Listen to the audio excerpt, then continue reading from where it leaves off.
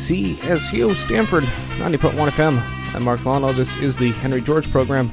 This show all about transit, land value uplift, and community benefit. Take the program. We have back on Derek Sagehorn of East Bay for Everyone and now Common Ground, California. He co-wrote a white paper on transit value capture and is working on a project to do transit value capture for the ambitious Link 21 project. We'll talk all about what this project is, some of the land value capture history of Bay Area transit, some of the hurdles we all face today, and what the roadmap is going forward. But without further ado, let's just get into things. So welcome back, Derek. Thanks for having me, Mark. Yeah, you were on in the election season back in 2020. We're talking Prop 15. We're talking about value capture. I don't think you were involved with Common Ground, California at that point. Is that right? Because it's a kind of a newish venture for the California value capture nerds out there. Yeah, I was. I think I just started working with Common Ground at that point. But there's a lot of work that's been done since then, reinvesting in the California Common Ground. Is an org that's been around for, I actually don't even know how long, but they were active in the early 60s as far as I can tell. And I guess we can get into it, but like around the initial BART planning for the Bay Area. And so I think there's a venerable tradition there, and there's a number of people and Oakland, Berkeley, Santa Cruz, San Jose, San Francisco, Sacramento, who are really trying to kind of do a new generation of kind of Georgist organizing in California. Yeah, I think the reputation Georgists might have is that they are either kind of old bearded cranks who annoy people with kind of lofty plans, or they're a bunch of memers on Twitter. But really. No more than 40 years ago, really pre-Jarvis, there was actually a pretty well-organized political bloc that actually got a lot of, kind of stuff done, elected a lot of people, etc. But we are talking transit value capture. In particular, Link 21 is a very exciting thing introduced this year. I thought offhand it was Link 21 because it was introduced in 2021, but in fact, it refers to our 21-county mega region, which I never heard of until I looked this up. But talk about Link 21. What is it? Why should everyone be excited about this thing? Yeah, so Link 21 represents kind of, I think, a shift in thinking about transit investment in Northern California. For the longest time, BART has been the kind of in the business of doing these extensions to Antioch or Dublin or San Jose, or the airport, for example. But, during this last 10 years, I think there's a real realization that existing model of investment was just not meeting our needs. Because, first of all, these extensions, they're really expensive, but they don't necessarily add that many riders, because a lot of them are kind of extensions along freeway medians. They're going into suburban communities that have resisted multifamily housing. And it's really more focused on economic development or getting cars off of our freeways than it is about moving people to jobs and opportunities and all the kind of stuff that actually transit should be about. And so during this last decade, we saw, massive kind of congestion on the BART corridor going between Oakland and San Francisco, for example, the Transbay Tube. And, the peak train getting off of Embarcadero in San Francisco from Oakland, it was cattle car. It might have looked like Tokyo subway, not necessarily without the Tokyo frequencies. So we just had to crush loads. And I think planners, policymakers, electeds, organizers all started realizing that our existing system can't just continue to grow externally with these extensions, is that we need to both reinvest in the kind of the core, but also if we're going to do extensions, they can't just be freeway median extensions. We need to start thinking of it more of as a regional rail network and not just as a commuter S-Bahn, which like the German style type of train.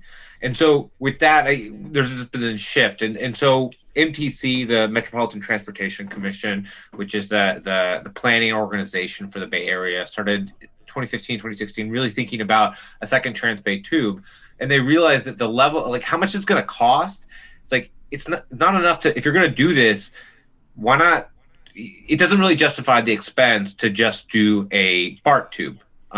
They're thinking about doing a regional rail tube. So potentially Caltrain could connect up with Capital Corridor and different regional rail. And so suddenly, like what became kind of a core investment started to grow in scope to now what we have is this Link 21, which is right now the lead agency is BART. And, BART is also a part owner of Capital Corridor, which is a public rail agency, regional rail agency between San Jose, Oakland, and Sacramento. And I didn't realize that. I thought they were just working together. Well, what's the story with that? They acquired it. BART has like a third of the seats on Capital Corridor board, along with Sacramento, Yolo, Placer. Is there maybe one other county in there?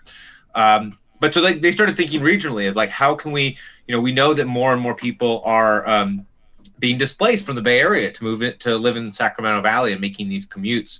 And oftentimes, they're driving along I-80 and just, just a miserable lifestyle to have to, live in Vacaville or West Sacramento or Elk Grove and drive to the Bay Area to work a low or medium wage service job. So thinking about like, as those kind of patterns change, we should start thinking about a rail system that's frequent, that's reliable, but it also is priced according to, it's not just for white collar commuters, it's for people who are making trips between, different regions. And they also started to think about including Santa Cruz County and Monterey County, because there are trips, increasingly number of people who are making trips between those places on the coast and Silicon Valley. So it's really starting to think about like if we're going to make like these high level investments, a new tube between Oakland and San Francisco is like how can we leverage that to benefit not just Oakland and San Francisco, but the entire like urbanized Northern California, and so that's where we're at now.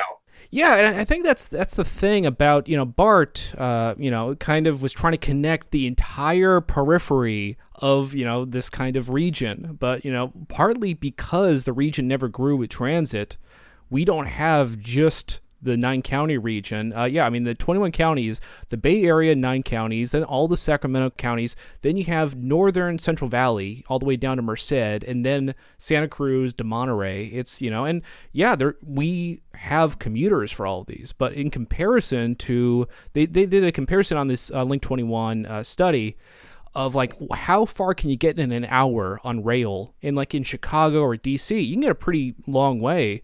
But in the Bay Area, you're really damn limited. It's like a little blob that barely gets you around the bay itself. And it's an ambitious, you could say like holistic. I mean, if it really gets off, it could transform everything about the way transit works this entire region, as opposed to what you say like just our kind of little piecemeal additions here and there. So it's huge, and a big part of it being huge is if they do all this, it could add literally trillions of value to the economies and the properties of these areas, and that's where value capture comes in. At the very, very high level, I think probably most people know that like what value capture means for transit. But what's the pitch? If you're trying to tell someone who knows nothing, how would you pitch it? Yeah, I mean, if we're contemplating, rough estimates of at least over $100 billion of rail investment for this plan. Probably more than that. That level of investment is going to increase economic opportunity for someone who lives in Davis, someone who lives in Richmond, somebody who lives in Rockridge, to be able to go maybe a 1-seat or 2-seat ride to Silicon Valley or to San Francisco, or to up to the state capitol, or to work in Placer County and then commute down to San Francisco 2 days a week. And so suddenly like the locational value of wherever that place is that has access to the Link 21 system like, the homes, the apartments, the restaurants, the offices, and all these places, the value is going to go up. And we see that in the work of Dr. Shishir Mathur of the San Jose State University Mineta Transportation Institute. He did a paper a couple of years ago that showed for the Warm Springs BART extension in Fremont that within a 2-mile radius of the extension, the land values increased over 10 years to pay that would have, I think it was $4.5 billion. The cost of the extension itself was 800 million. So Yeah. if we had taken 20% of that increased value, I'm not saying that that 20% is on the table, but if we had taken 20%, we could have paid for the whole project through value capture. So that's just that's one station, right? And so thinking about the value that's on the table, I think is really important for Link 21, because otherwise that's community created value. Like BART is a public agency, Capital Corridor is a public agency. They have planning, construction, the development that's going to go up there near the bike lanes and all that stuff. That's all generated by our kind of collective efforts. And unfortunately, in our existing system for so long, we've allowed that value to be appropriated by private landowners. And so the pitch here is that rather than just letting those private landowners get 100% of that value, is that the public should get a piece of it to help pay for the infrastructure. And then we can kind of get into this later, but also to pay for making the neighborhood better, increasing affordable housing, bike lanes, bus lanes, and all the kind of things. So it's not just that the private landowners benefit from that locational value, but the rest of the community, tenants, young people who have disabilities, that they can have accessibility improvements, fix the sidewalks. Like, these are the kinds of things that if value capture is on the table, suddenly these fights about neighborhood planning or community planning or transit suddenly become, you have a lot more money to play with. Yeah, it's a difference between treating it as kind of spending it on stuff and investing it in stuff. If you're just dumping a bunch of public infrastructure, and then it's kind of like that money is lost, and effectively it kind of is. You spend it, and there's a lot of kind of like theoretical stuff, look at like Stiglitz's old, kind of models. There's a lot of theoretical reasons to believe that right now private landowners suck up basically all the public investment value of this infrastructure. Instead, if you do value capture, you're not spending it, you get it back. So really, you just do capital improvements. You're just kind of, this is really what planning should be. Doing stuff to make stuff better, because right now, it's not working out that way. You mentioned that this is actually what planning is. I just want to key off that for a moment, because yeah, sure. So often we hear about planning, and it's the vast majority of planning that goes on in California, for example, is homeowner asset management. It's to ensure the value. It's like big HOAs. Yes. So it's making sure that additions are not detracting from the values of nearby homes, and it's not community planning in any meaningful sense, either from a process standpoint of making sure people feel heard, or having a source of control over what's happening in their neighborhoods. I mean, community inclusive of tenants and people who don't own homes, but also the process, the actual substance of saying okay, we're going to make this park better, and that maybe raise land values, and so in response we're also going to invest in multifamily housing and affordable housing. None of that happens for the most part, and where it does, it's far and few between. But if we start thinking about value capture, the idea of this type of planning, of value capture, of holistic planning, that's what early kind of English and German planners, where American planners took a lot of their ideas, things just acquiring land around public transit stations or around new infrastructure. That was key and integral to how they urbanized their cities. They they acquired land before they put down the infrastructure. That way they could actually really holistically plan what's going on. Unfortunately, in America and California, we kind of just like forgot about that whole part of the public land or the value capture part of the equation. And what we did instead was just do zoning and then like setbacks and whatnot. And so it's like like all the stuff that like English and German planners pioneered, that America it's the same as nowadays, as Americans would go on their grand tour. At least the very affluent Americans would go on the grand tour to Europe, and they'd see these great German and English cities, the garden cities that were being developed, and they'd say, "Oh, this is so great. We need to take some of this planning back to America." And unfortunately, the real estate interests, the realtors and the landlord lobbies, they were so powerful. They're like, we'll take the zoning and then the land value capture, the public land acquisition. Like, no, we don't need that. So getting the kind of like that land, bringing the land issues back into planning is a way that we can, really do planning as I think the idealists would want. But that's going to require a little bit of political will. Yeah, I mean, we do it almost entirely backwards. I mean, the idea is like, oh, you can do, every person can do a lot to kind of tend their little garden, but you can't really plan a big infrastructure project. That takes a big institution. And we do it backwards, where we just don't do the big institutions, but we like kind of have a bunch of busybodies control everybody's, like little parts of their lives. But as far as like big infrastructure projects, and none of this is old. I'm just like looking up. I just enjoyed this speech Barbara Ward, the economist, gave in 1968, back when BART was being spun up, saying the Erie Canal, at that point 140 years before, was financed largely by specially assessed taxes on the land whose its construction had very greatly enhanced, and that paid off the Erie Canal. And she was saying if BART wants to do its job, it should have land value capture districts around the 30 stations, and this would pay off BART. But the truth is, BART did not do that. They went to sales taxes. I mean, that's one of the interesting things. Common Ground California, we have members who are around for that discussion. They were young Georgia advocates who were going up to Sacramento to advocate for a land value capture bill that was drafted and passed by Senator Mills from San Diego. He's also the author of the Mills Act for historic preservation.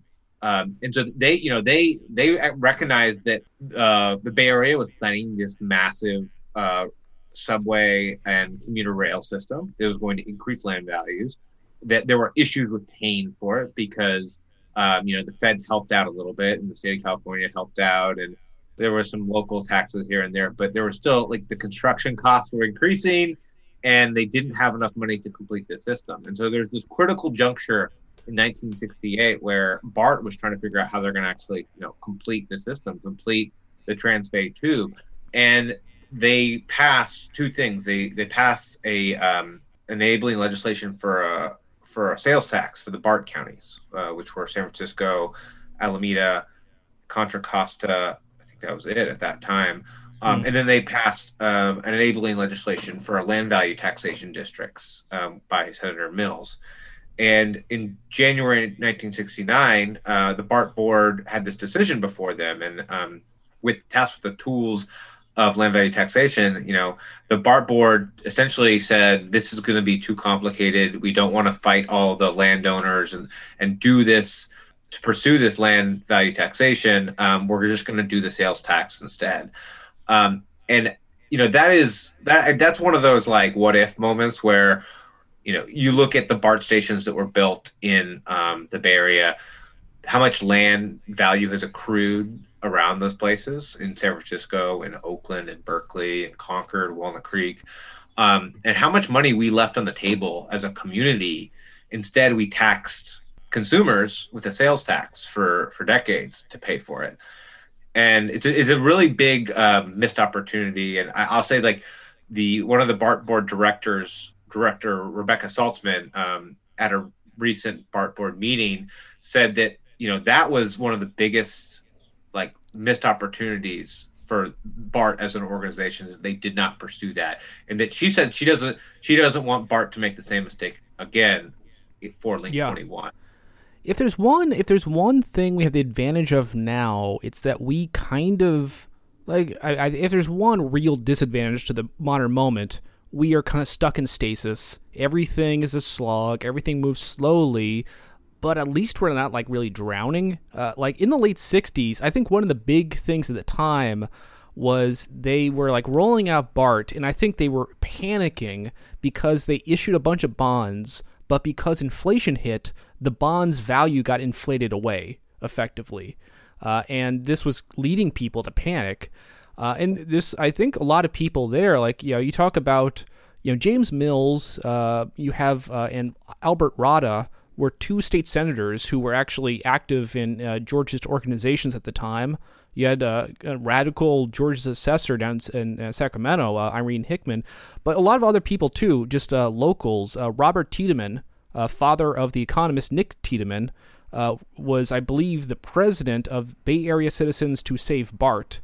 And he was telling them, it's like, oh, don't worry about inflation so much, because even though your bonds got inflated away, your tax base is always increasing in time if you treat it right. And that's one advantage of value capture districts. They spin up proportionally. I guess through the 60s, like they had this Mills enabling bill. And I'm reading a few of these articles, like just newspaper at the time, and like it was just like, what is going to get through? Apparently, one of the first things to pass was paying bridge tolls to go to BART, which honestly, taxing cars to fund transit, I'm for it. I believe it was passed both houses, opposed by Reagan. So, that's great. One more reason we're stuck with bad stuff.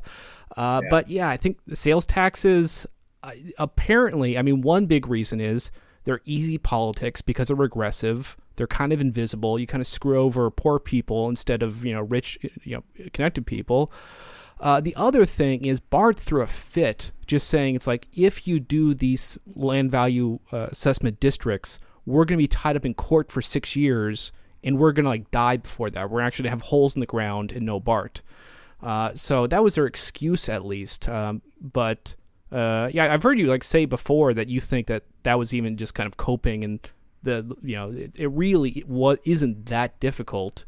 It's no more than other cases. Stuff gets held up in court. It happens for every single funding source. I was just saying, like there are hundreds of lawsuits filed against the Golden Gate Bridge in the 30s, and they resolved themselves and they built the bridge. So if there's the political will to do something, I think litigation is not really. Either you want to do something, you think it's lawful, or you go get the law changed to make sure it's lawful, or you don't. And so I've read some of that similar stuff from the BART board. I think it was the BART council. Yeah. And I find it kind of pretextual. But that's the thing, is like they didn't have the political will at the time. So part of our job is to kind of do the public education and the public agitation to say, like, no, this is worth the headache. Like, it's going to be a headache to do something like this. I don't want to like pretend or otherwise be naive, but like I think it's worth doing, and that's kind of on us as advocates at California Common Ground, is to say, like, the landowners are going to scream, they're going to threaten litigation.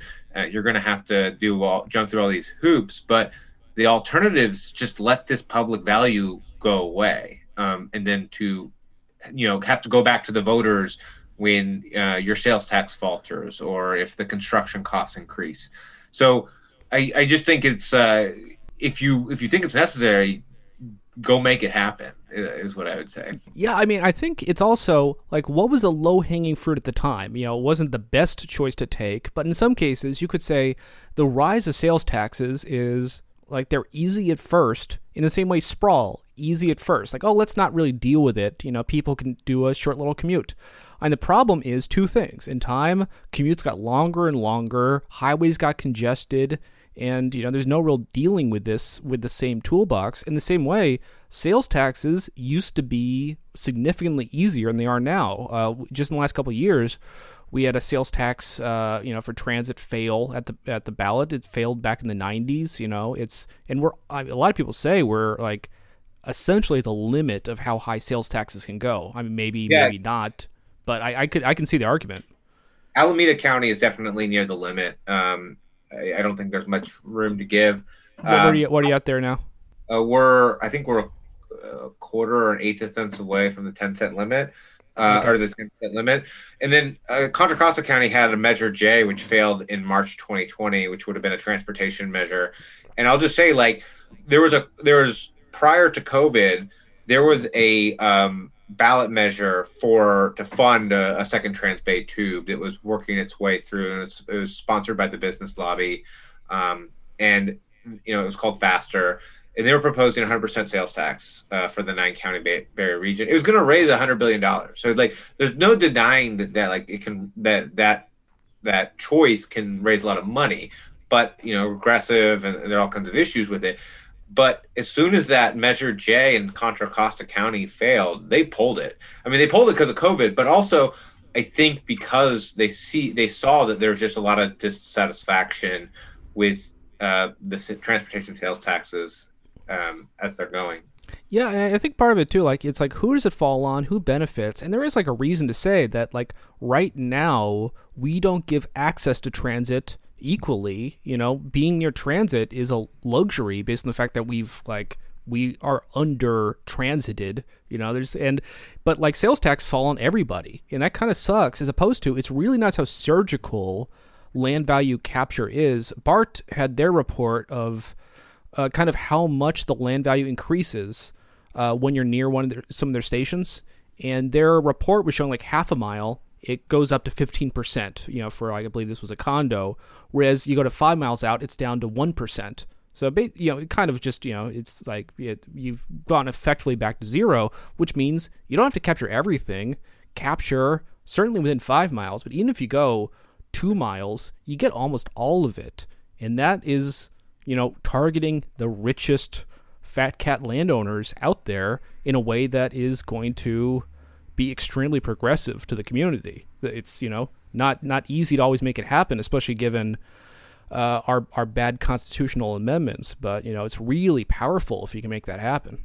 Yeah, absolutely. So yeah, why don't you talk just a little bit about? I mean, I think Prop 13 is famous, but Prop 218 is one of the things that really screws people, kind of over as far as special funding measures as far as transit goes. And I think everything we do has to really view Prop 218 almost as the big enemy here. So just introduce people to Prop 218 for those who don't know it. Yeah, so the land value taxation districts that were created by BART it's still been on the book. They were up on the books until about 2013. They were a dead letter at that point, in part because of Prop 13, which essentially outlawed ad valorem taxes, so a kind of a land value tax. And then also you couldn't reconfigure the law because in 1996, California voters passed Prop 218, which essentially just made the requirements for doing a special assessment district, which is very, very similar to land value taxation, really onerous and really stack the deck in favor of landowners.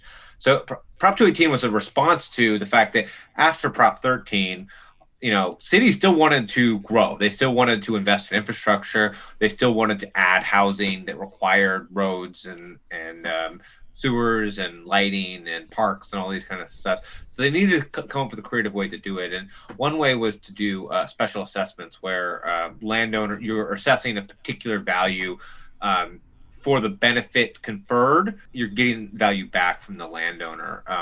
And so there have been all kinds of constitutional provisions that kind of constrain that. But it was through the 80s, it was a very popular method for cities and local governments to raise money for infrastructure. They could bond against it. This is one of the things they did, for example, in Los Angeles when they were building the Red Line subway towards the valley, is that they use what's called a benefits assessment district to capture the value around the stations there, and that helps pay for to finish that project. I'll just say that they didn't tax any residential property in that, and they still paid for about 10% of the total project cost. So, like, again, leaving lots of money on the table, but like clearly they had a use for it there. But as cities and local governments started to use the special assessment tool, the Howard Jarvis Taxpayers Association came back and they brought Prop 218, which kind of sorted out some definitions of what is a tax and what is a fee, and then it created also some all these processes and procedures for a special assessment district, which said that, like, before a city might just say, we're going to do this assessment, we're going to mail you a notice, and if 25% of the landowners protest, then we'll hold a vote at the city council, and that the city council can approve it from there. Like, that's kind of a that one is very that process is much easier to deal with. This one essentially says, like, there's automatically an election. The landowner is is notified, and they if they get to it's also assessed based off of the voting for whether this is going to happen or not. It's based off of the value of your land. So if you have ridiculous. A lot more land value, then you have a bigger vote in these special assessment districts. Tenants can't vote. People who don't own property in the district are not allowed to vote in these elections. And that it's just like through all the way through the process, it makes it really difficult. And essentially, special assessments just have not been used in any quantity since then. So that's why we see the kind of people wanting to go back to tax increment financing, to Mello-Roos, to all these other tools that are also very onerous, is because Prop 218 kind of put the straitjacket on special assessments, and Prop 13 put the straitjacket on property tax increases and ad valorem taxes. So we're really left we're bereft of tools to actually deal with infrastructure in a way where, like, the landowner would pay. Like, so unless we start to identify that, like, Prop 218 is keeping us from doing these types of value capture, until we start to come up with a strategy that says, like, okay, we need to change some things about Prop 218 and maybe Prop 13 to address this, we're going to be groping along for solutions, and we just need to kind of identify that is the obstacle and come up with a strategy to overcome it. Yeah, I mean, it's when you read this in the late 60s and stuff, it's like there was kind of an open field, like what's possible. And you hear the people who are the land value, kind of value capture folks, and they're like one of many. And they say, oh, not now. It's actually one of the great, like, sad trombone pieces is that same BART council says, like, oh, don't worry, guys. And this is a quote, like, as the value of nearby land increases, the increase is added to the assessed value, which is subjected to general property tax and transit district tax. It's like, oh, sorry about that. That all, within 10 years, that's not true. And I mean, and as you're saying, like, there's like loopholes to get around Jarvis, but then they keep on like closing the loopholes. And I think, you could say, like, the land value capture people, like, is this a weird, like, abstruse fight that, doesn't have, like, massive popular intuition or appeal? Maybe, but in a lot of ways, it's the head-on fight that actually can solve a lot of problems for a lot of people. I mean, compare that to, like the SF strategy. It's just kind of, you find little ways to issue bonds on, like, affordable housing. And I'm reminded of something that Kim Cutler wrote up, just saying that over a decade, real estate went up $280 billion with a B in total, and they got back $910 million off of affordable housing bonds. And this is like, let's, like, tax the billionaires, let's get this stuff. But you're scraping back, what is this, like a few percent off of this, completely passive land speculation. It's like, this is just... they're not even treading water in terms of affordability. The land values can continue to rise, and all they can do is, it's like a pittance. I think that's the problem, is, like, we exist we live in Howard Jarvis's world. Until we escape from that, we're just going to keep fighting over bonds and sales tax and at each other's throats to fund things like affordable housing and transit, until we can start to, maybe not in all one fell swoop, but maybe we could do a tailored kind of repeal of some of these things, near transit and rail improvements. I think that can start to build the coalition that is building, like, inclusive growth for around these rail stations and these transit investments. But until we do that, like we're just going to be, continuing to like Howard Jarvis is dead, but he's still haunting us. Yeah, it's like all the different ways you can be ruled. What is it, like a mortocracy, ruled by a dead man? It's Yeah. like he is king still. So I mean, what we at Common Ground, what we're looking at is like given that like Link 21 is proposing hundreds of billions of dollars in rail investment across this 21 county mega region, including just massive investments in San Francisco, Oakland, San Jose, where there's very high land values. There's lots of people that want to live there. There's lots of people that want to work there. That we should start thinking about how we can, before we start doing that investment, we need to get our ducks in a row to be able to actually recapture that value. And so that will require maybe some legislation and maybe some ballot stuff to take that on. And I think that's daunting. Again, I'm not going to like say that it's easy, but you see this across the state. Like the Bay Area is not alone. Los Angeles is doing an ambitious rail plan right now, and they're adding a lot of service throughout LA County, and it's funded primarily through their sales tax. Is it Proposition M or Metro M?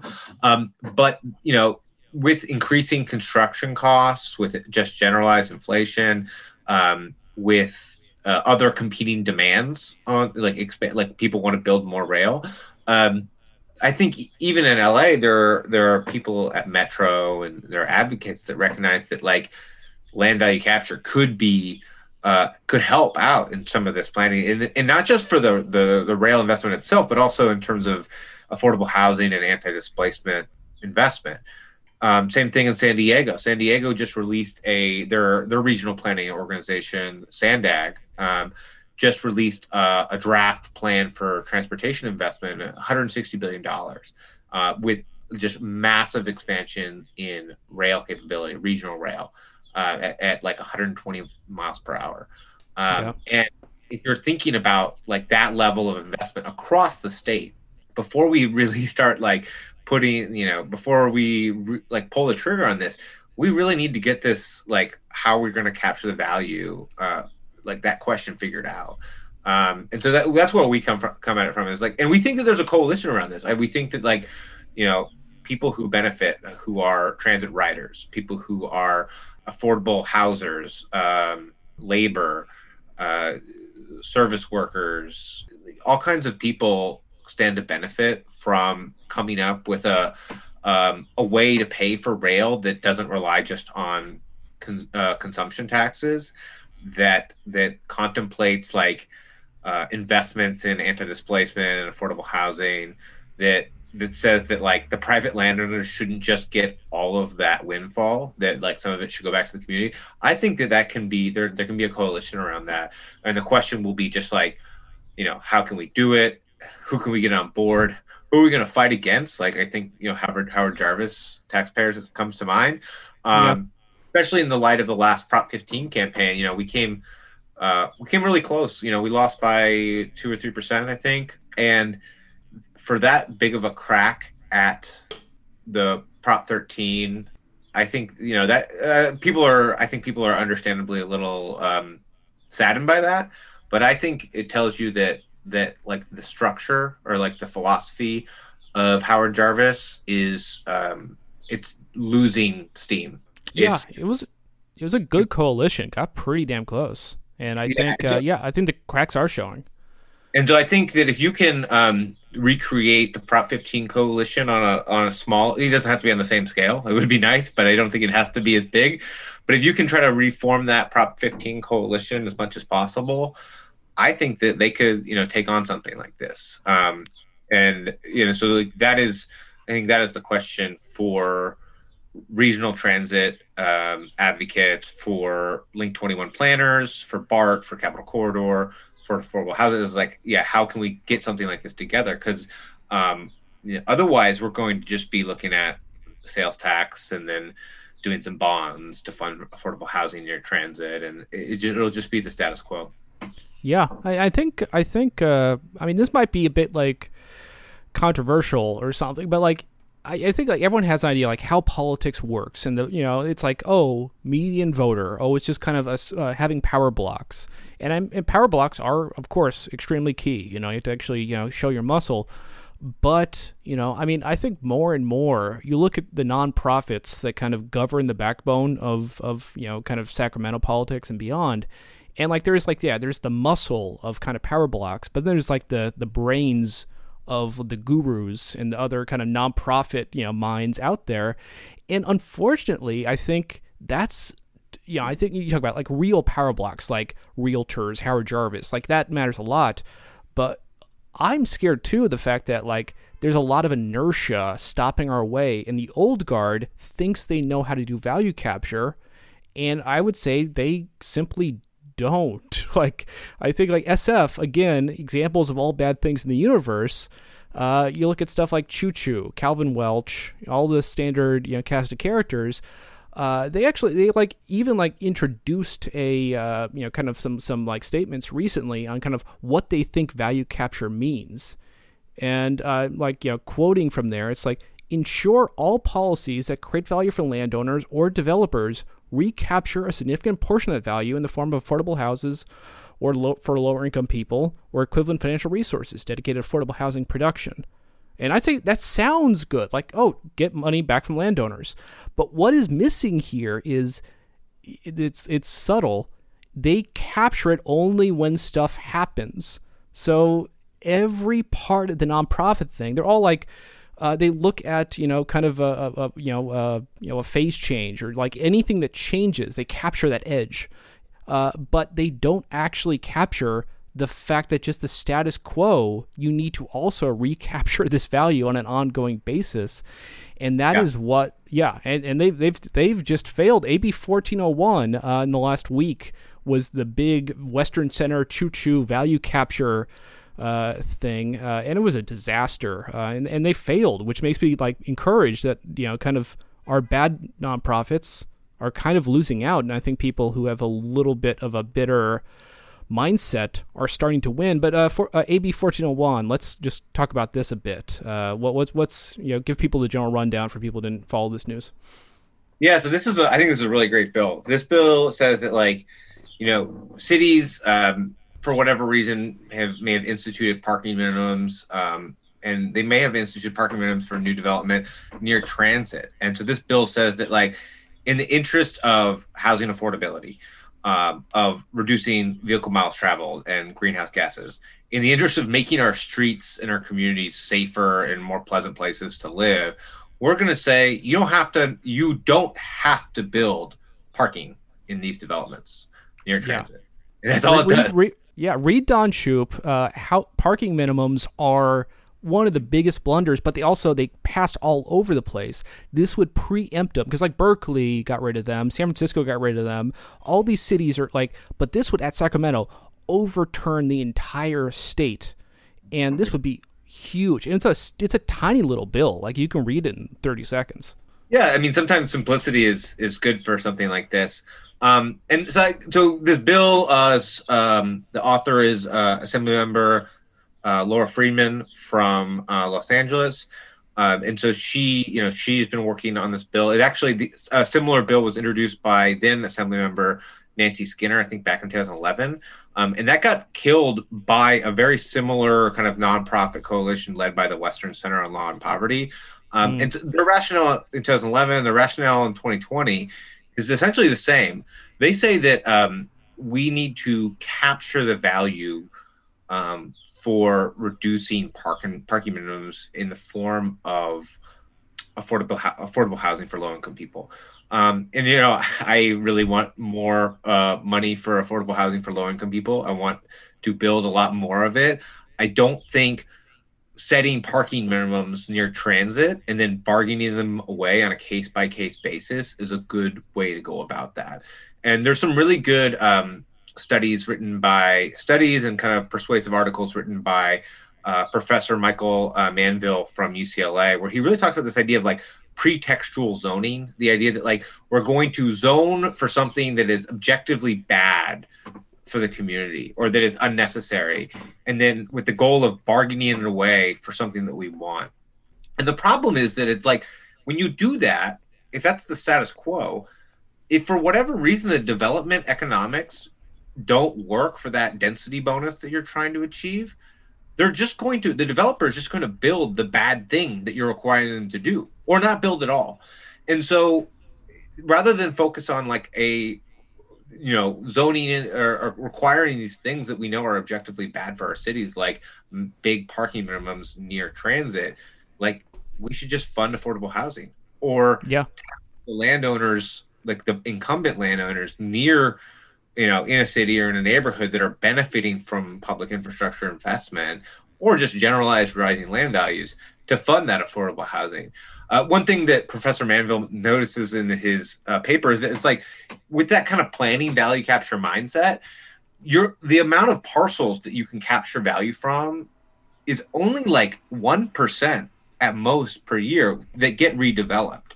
But you're allowing the other 99% of parcels that are not being developed in that particular year, the value that accrues to those just from population growth or infrastructure investment is going uncaptured. And so this focus on planning value capture to the exclusion of all other potential land value capture is really missing the forest from the trees, especially for parking minimums near transit. Yeah, it's all about baseline. It's like, where's the baseline and what do you depart from the baseline and how do you capture it? And you listen to, Calvin Welch in the early 70s kind of laid it out. He said the plan is we downzone, and then when it departs from our lowered zoning, we recapture some value for community benefit. And as I was saying earlier, the amount that San Francisco recaptures is minuscule. It's tiny. You can even see it sounds like it makes some sense. It just doesn't work. Compare that to, and this is the thing, like, so what's the baseline? The baseline for Western Center, Choo Choo, all these places, all these nonprofits is, everyone parks everywhere. It's low density. It's a climate catastrophe. It's the baseline. It's like, well, we're okay with that. That's our position. If you take anything that moves us away from car-based low density sprawl land, then you're going to have to pay up, buddy. And like that's compare that to the Georgist value capture. The kind of the general land value capture paradigm is, what's the baseline? The baseline is effectively land prices are zero, everybody shares, and if it goes up at all, like if basically there's any private landowner value, we tax that back. So like the baseline is actually the perfect place to be. Everybody is sharing community value, and then we tax away kind of private land speculation. As opposed to the baseline is bad.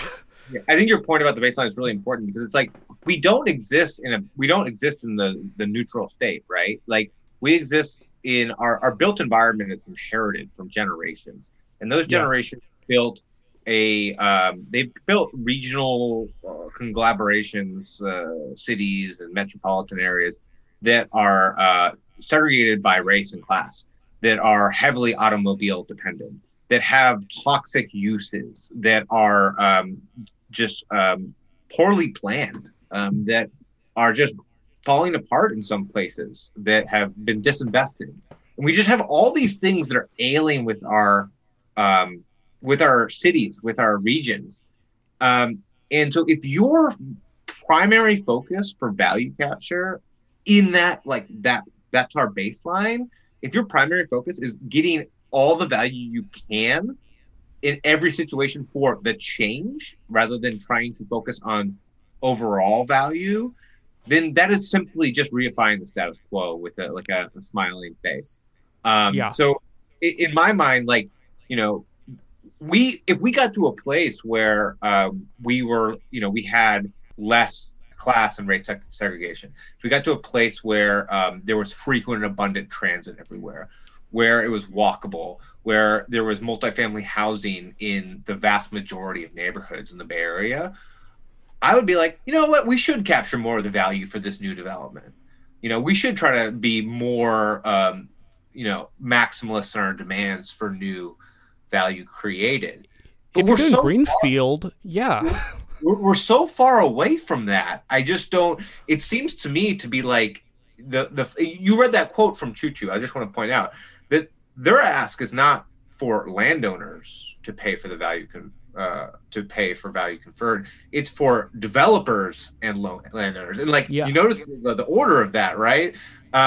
So in my mind, like they've just got it completely backwards in terms of the priority. Is that our priority should be get the value from landowners, and then to the extent that as we're conferring value to development sites, we should take a piece of it, but we shouldn't be focused on like maximize, like taking as much as we can, because if we're in such a state, to be frank, that like I want to see that change occur. Yeah, I mean, California, it's an unfortunate place right now insofar as the people who, like, essentially are the, like, kind of the left, the equity folks, are small c conservatives. De facto, they want to maintain. And this kind of comes from, maybe you could say, kind of the, like, 1970 era, kind of like Earth Day, new left perspective on, like, don't do change is bad. And I think, unfortunately, of a lot of boomers who are like, I'm remembering the strip malls in 1972, and that's good to me, and it needs to be like that forever. And like, okay, I get why people would think that, but it's not an equitable, environmental future. It is just, it's a conservative, nostalgic, status quoist mindset. And I think Link 21, this is something with change. It's change we need, and I think we need nonprofits that are thinking about how do we leverage change and not how do we oppose change. And I think, honestly, there's good nonprofits that are not part of this bunch, and I'm looking forward to them being part of this new constituency. Yeah, and I would say that like some of the initial, the Link 21 planning process is very early. But I attended a panel about the kind of like the early stages with recently hosted by Bard and Link 21 and stuff like that. And I was really impressed with some of the comments from Transform. That it's a kind of a transit equity focused nonprofit, and their CEO Darnell Grigsby had some really great comments about it. It's like, we need that growth, because without like growth and like equity baked into the growth, the inequities of the status quo will remain the same. Like, we're not like, you need, if we have an inequitable status quo, like, that's not to say that like it's guaranteed that growth will lead to equity, but the growth must occur and the change must occur if you're ever going to get there.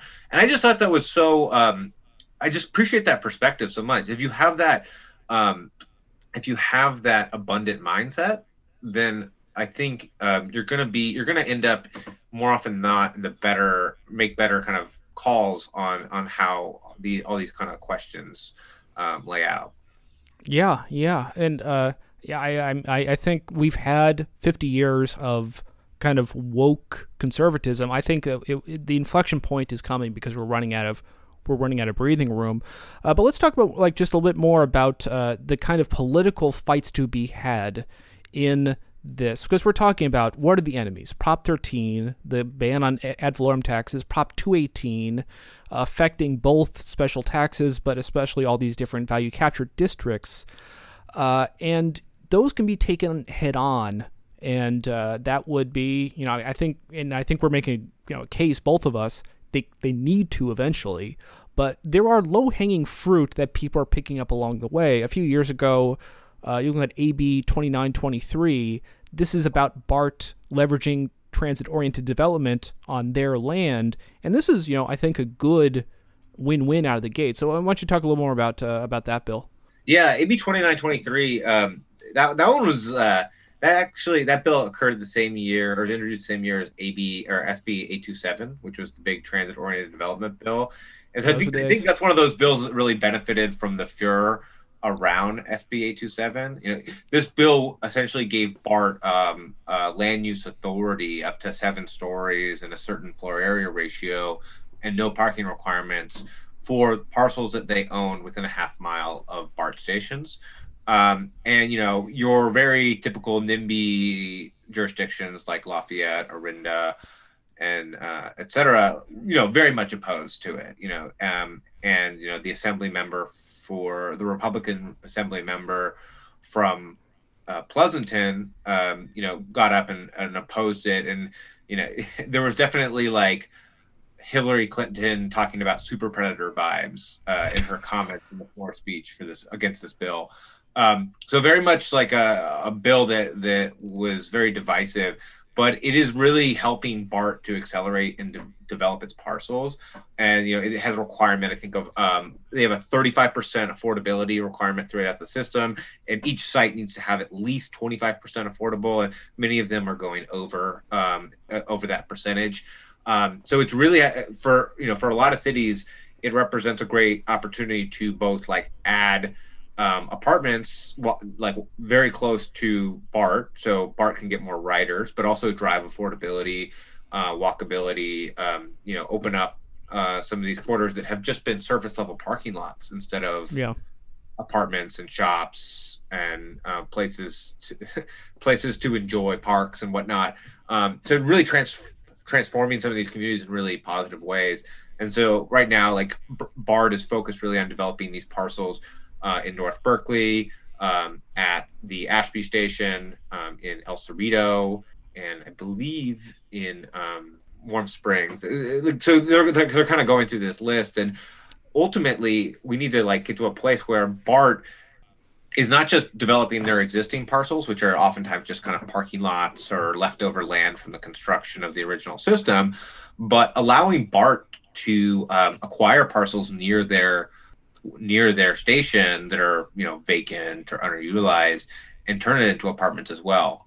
Because right now BART is by law forbidden from purchasing land for transit-oriented development more than 1/4 of a mile from an existing station. So just like to unpack that for a moment, right? Like BART, like a 1/4 mile is a very short distance. So BART can't buy land that is probably a perfect. There's a really great site actually in Oakland near the Rockridge BART that's within a 1/4 mile. It's a old Safeway that is now, I think it's a dialysis clinic, but it's a big, large parcel very close to Rockridge BART. But because it's beyond a 1/4 mile, BART couldn't buy that and turn it into housing. They're legally prevented from doing that, and so this law actually applies. Most transit agencies don't even have the power to buy land for the purpose of transit-oriented development anywhere near their stations. BART has a special privilege to do up to a 1/4 mile. But so, one of our ideas is to, give more transit districts the ability to buy land near their stations, not just their existing stations, but new stations that haven't been built yet. Get out ahead of the speculators and buy up some of that land so they can, make community decisions. Like, do you want to, if they can get the land before it appreciates in value, suddenly BART, can make these informed decisions by the public input to say, we're going to really prioritize affordability on this site. We're really going to prioritize like generating revenue through market rents. But if we don't have access to that public land, like its private development is going to rule the roost. So one of our ideas is to like get rid of that requirement, say like make it a 1 mile radius or something like that.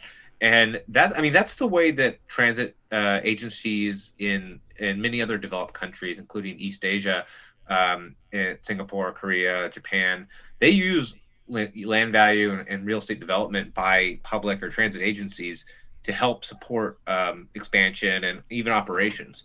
So BART is they're doing a great job, but in my mind, we need to like make it easier for them, for their kind of the transit oriented development division to say like, you're doing a good job, like keep it up. Like we're going to allow you to buy more parcels to do more of this kind of stuff. Yeah. I mean, I love, like you look at BART, they have a real transit-oriented development team doing stuff. They're kind of making waves in North Berkeley. They're actually kind of like, really doing the fight. VTA, the Santa Clara County agency, a lot less, I think it's just a lot less ambitious and vigorous as BART. They have a TOD program, but like they have a lot of real valuable land. They're just not doing anything with it. They're understaffed and they kind of lack the vision. But just in general, like at least we have the vision, we should be empowering you. And as you're saying, if you can only buy it after it's established or after it's, official, everybody knows about it. Everybody's already bid it up to its maximum point already. it gets capitalized into the price up front. So they're not really benefiting if they're just buying it, at the price. Maybe in the long term, hopefully it goes up, but it's not easy money. Compare that to, was it Fremont? Like, it was like there was kind of an infill station. So between two stations, they're going to drop one down, and to acquire land there, because they couldn't get ahead of it, they're paying top price, and it went up in value. Compare that to the counterfactual. If they were empowered more to buy land arbitrarily for like future work, they could have bought that land at a low price, dropped the station down onto it, and then suddenly, like, hey, free money is happening. That's how, in the history of good transit in the U.S., like, talk about like just kind of sustainable streetcar development, or you look at like there's case studies of like essentially every good transit system in East Asia. Like, they all do this. This is what you need to do, is to kind of get that land uplift. And we don't make it legal yet. And what's nice, I guess, about this is you could change that, I think, to have BART just be able to kind of get land and enjoy the land value uplift. And it's not going to be the like apocalyptic battle of taking on Howard Jarvis. They'll probably oppose it, but it's kind of like, they're not going to like, it's not going to be a huge, they're going to take this away from you kind of blood and soil stuff they do with every kind of tax fight. Yeah. It's definitely more of a technocratic fix that can definitely kind of help out the BART in the long term. And so, like, those are the types of things that we should be looking at as a matter of course before this Link 21, is to, like, what are we doing? What is BART doing well? They're actually doing a pretty good job of running this TOD program. And so how can we make that better? And if we're going to, build all these new stations and make service a lot better and have better headways for all these stations, like, the value of the land of the existing station is going to get better. So let's capitalize on that as well. So, this is part of just like, a suite of packages that we can allow a public agency like BART to kind of realize value, make their stations better, make the area around, like, make it more inviting to want to go to a place like this. Like, I gotta say, like, some of the station planning in the VTA BART extensions has not been great, just because it's been so monumental. And I think that is kind of one of the tail risks that we have to think about with this Link 21 program. When we talked about the BART, the original BART tube, and the inflation kind of wrecking the construction budget for that. And, we see that now with all of our kind of mega transportation projects. And we're seeing with the BART to San Jose extension, with just the massive cost overruns, over design, tubes, and the San Jose stuff is so ridiculous. What a bunch of crappy stations they're going to build. Yeah, I mean, it's been a fortune. There was a Twitter thread about one of the a couple of the station designs, and VTA got roasted for it, and there was a write up in the Mercury News about it. But, like, I think that the problem is that, like, there's this culture of relying on consultants, and then also not being willing to make kind of informed, hard choices about, well, this option, might be politically expedient now, but it's going to increase the cost of the project by 5x. And we could just pay these businesses that might be disrupted by a station development. We could pay them to just stay closed for 2 years or whatever it is, and that would be cheaper than paying the double wide tunnel that some of the VTA is contemplating. But, like, the same thing with the mezzanines. They're building these gigantic mezzanines in the stations where they're having to remove just so much dirt and build these big concrete bunkers in the middle of downtown San Jose. And ride an escalator for like 5 minutes to get to your train. Yeah, just imagine trying to catch a train on time. But, like, those are the kind of things that we also have to keep an eye on if we want Link 21 to really realize its potential. Is, like, if San Jose continues to build or VTA continues to build stations like this, and if BART tries to build stations like this or tunnels like that, the land value that we capture is not going to be as useful, because we're over engineering, over designing these stations. So I'm hopeful that there is some interest at the regional level about finding ways to control costs. for these infrastructure projects, especially if like now we're contemplating Link 21 and all this investment is when we really should start thinking hard about how do we resolve these issues? Well, I think so many people have like a sense of fatalism about it. It's like, oh, well, it always comes in over budget. It always comes in behind schedule.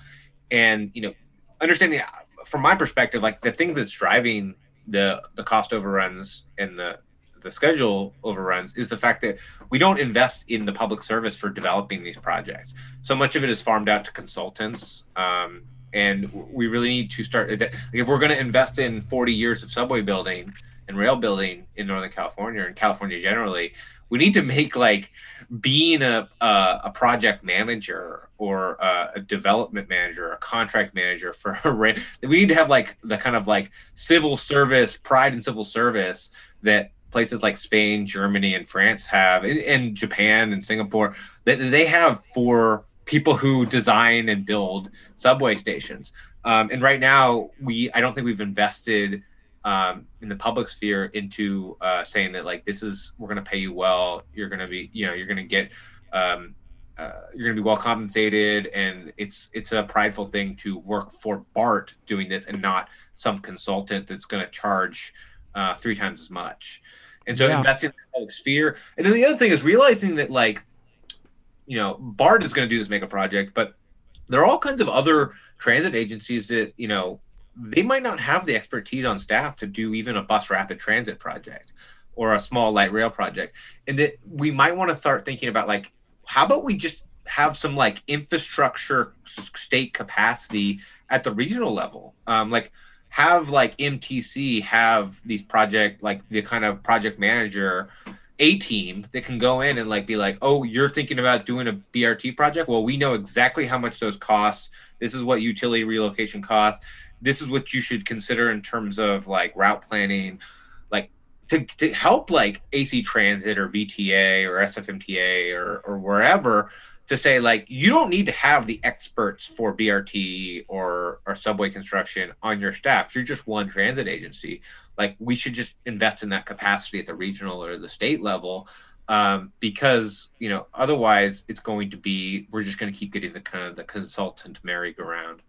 Yeah, it's a bunch of people like they just want the cheapest, easiest thing that will kind of meet spec. I mean, like VTA, it's very like a lot of people are under capacity. It's people from like Monte Sereno serving on the board for VTA. It's just people who don't care about good growth in transit, and like you just see it. I mean, well, I won't have time to talk about it here, but Seamless, that's a really good potential for the entire Bay Area transit.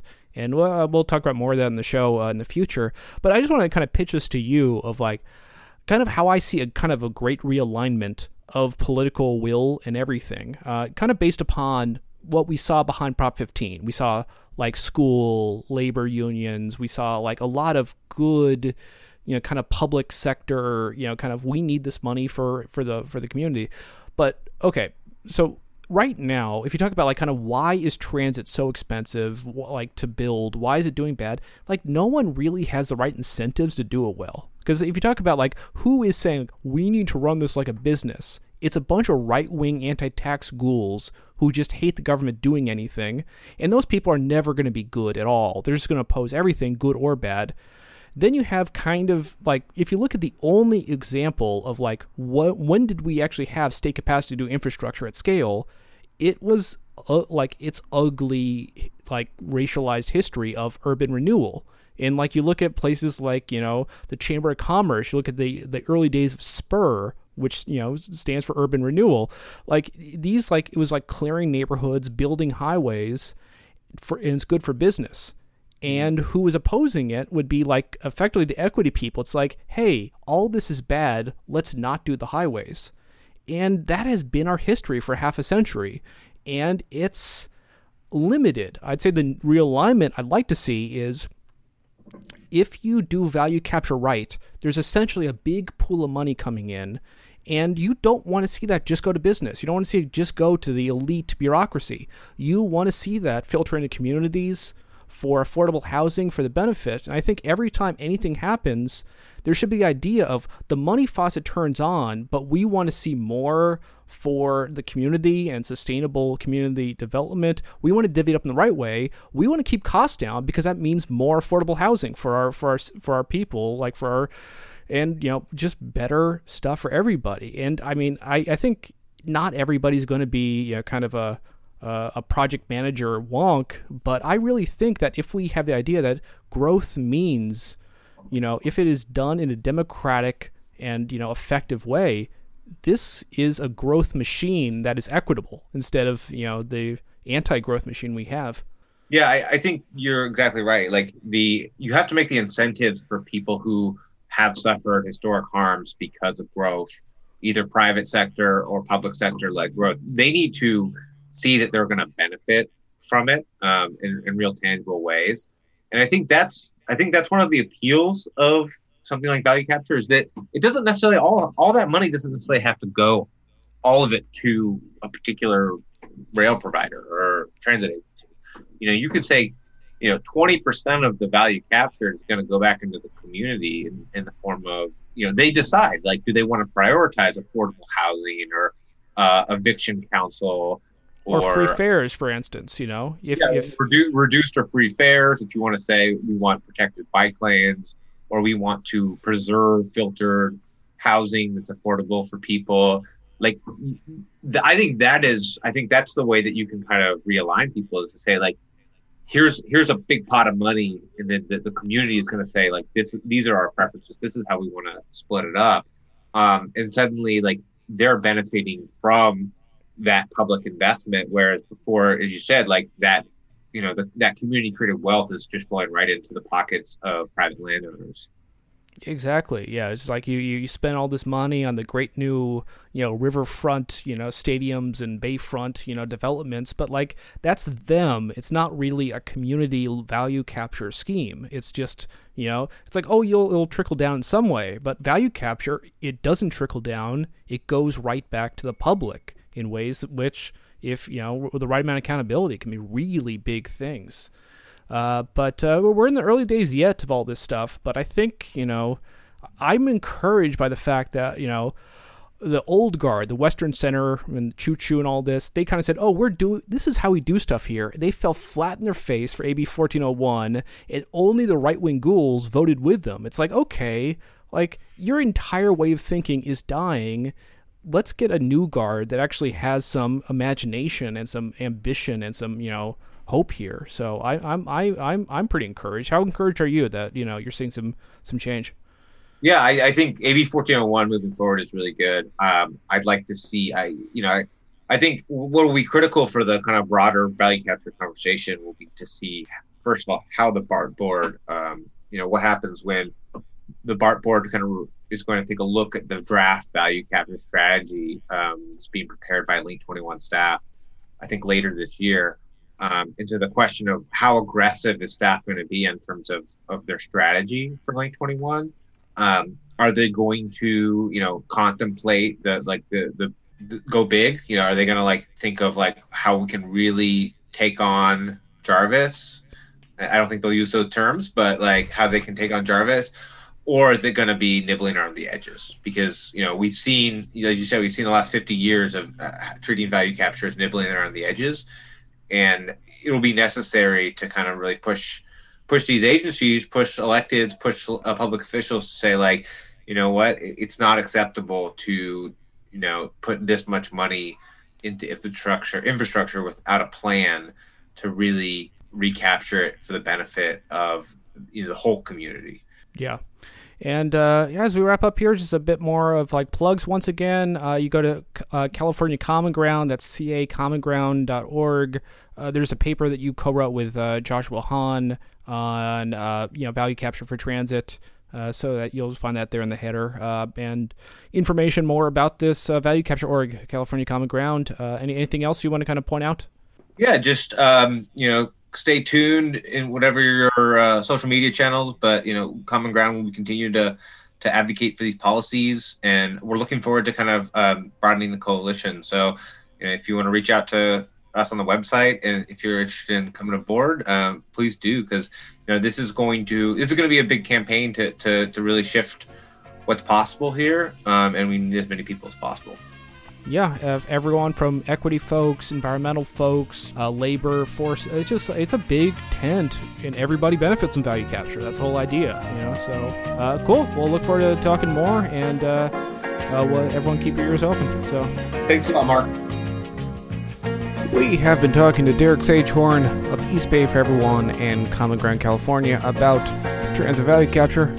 You can find that paper in the show description, and you can also find all previous episodes of this show at the website seethecat.org. This is a presentation of KZSU, Stanford.